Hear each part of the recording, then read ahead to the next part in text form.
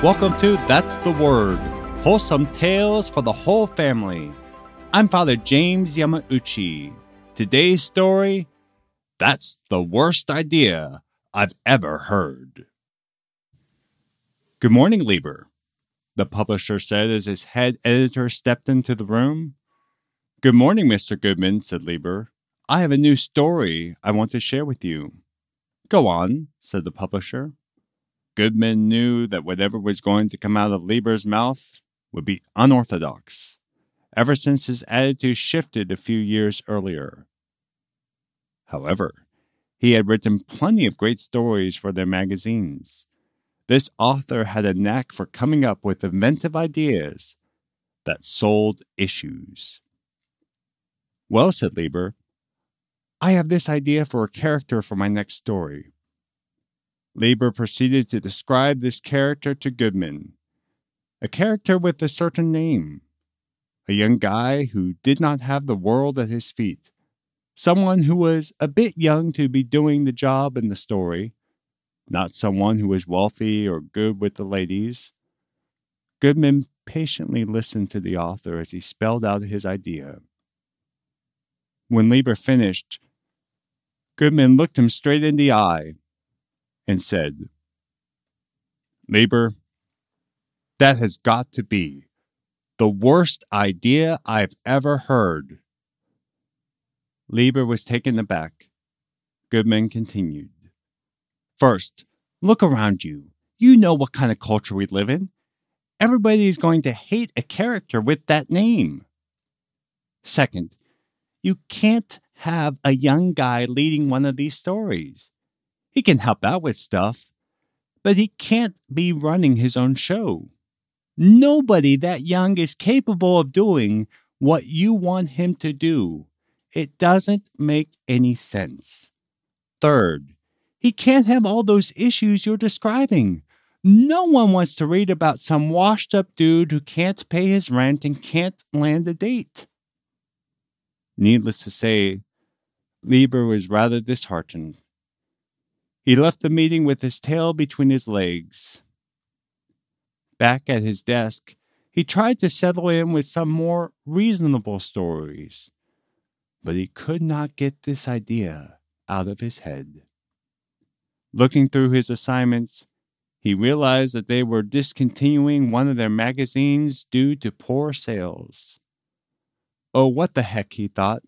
Goodman won't care if I put the story into the failing magazine. Lieber just needed to get the story out of his system. He wrote the story, a story about the young guy, the young man with a certain name, with plenty of issues.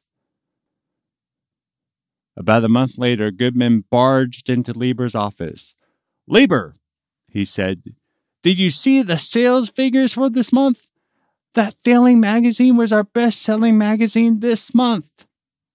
Lieber was stunned. He did not expect his character to do that well. But Goodman wasn't done. Do you remember that character of yours that we both liked? How about doing a series on him? And that's how it began. This character, who started out as a reject and just barely made it into a failing magazine, took the world by storm, becoming the most popular character that Lieber ever created. This character, who had a name that might make you squeamish, was young, far too young to be on this job, and was beset by all sorts of problems, familial, financial, and social. But his strong sense of morality and his resolve in the face of obstacles won the hearts of his readers as he simultaneously struggled through high school and swung through the streets of New York City.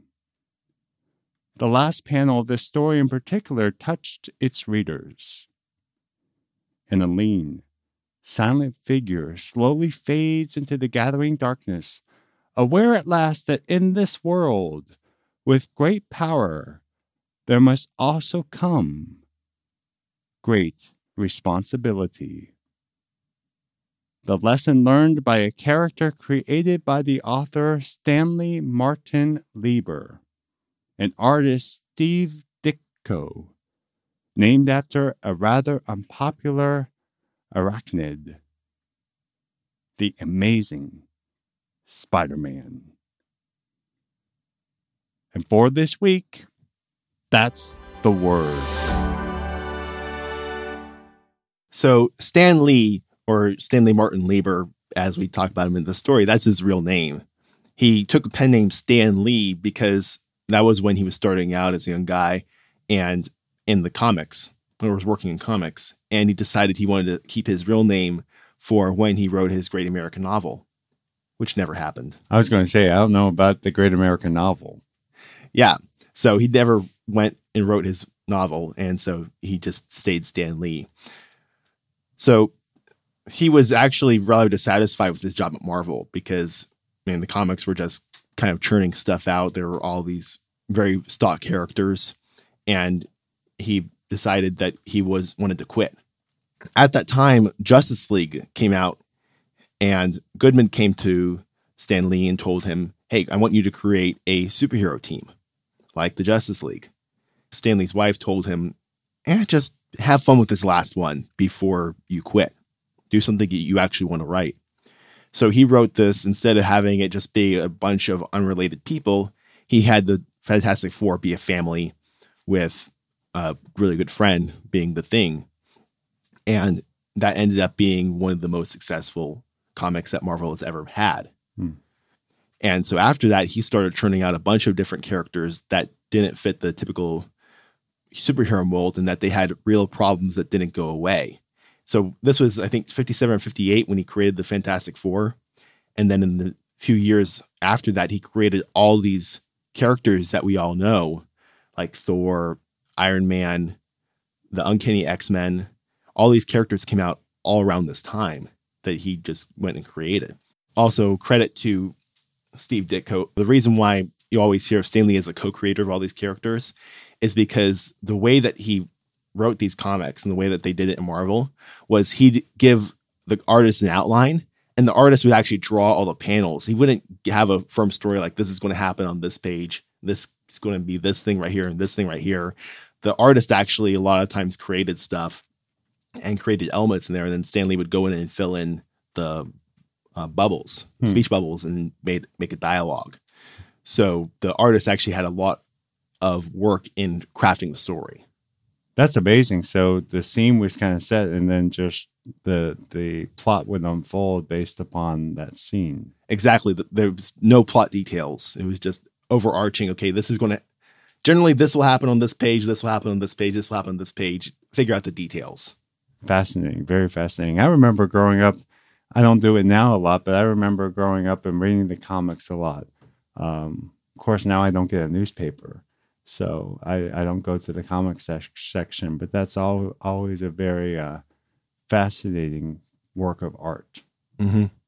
I remember actually the reason why I got into Spider-Man in the first place was, I think, for his 50th anniversary, which was 2012, I guess. The Dallas Morning News came with copies of Spider-Man, the original comics. And so they included that in there. So I got that from my grandmother and was able to read through about the first 12 issues of Spider-Man. And see, I'm not familiar with the Spider-Man comics at all. So, and that explains why. And that explains, I never knew why you got into it. So there we go. Learn something new on our podcast. Well, we got a big book right now on our desk of the Spider-Man Omnibus Volume 1. So I need to get Father James to read that. Yes, in my spare time, I can read all about Spider-Man. If you enjoy That's the Word, please share the word. Our website, sonsofthunderrock.com, has our story extras for this story. That's the Worst Idea I've Ever Heard, where you can see the cover of the first issue that Spider-Man ever appeared in Amazing Fantasy 15. Sonsofthunderrock.com is also where you can find our social links and our email if you want to give us story ideas or give us feedback. And also you can leave a review on Apple Podcasts if you want Father James in order to read Spider-Man. I don't know if John Peter is going to improve my ending here, but join us next Wednesday for another amazing, wholesome tale for the whole family.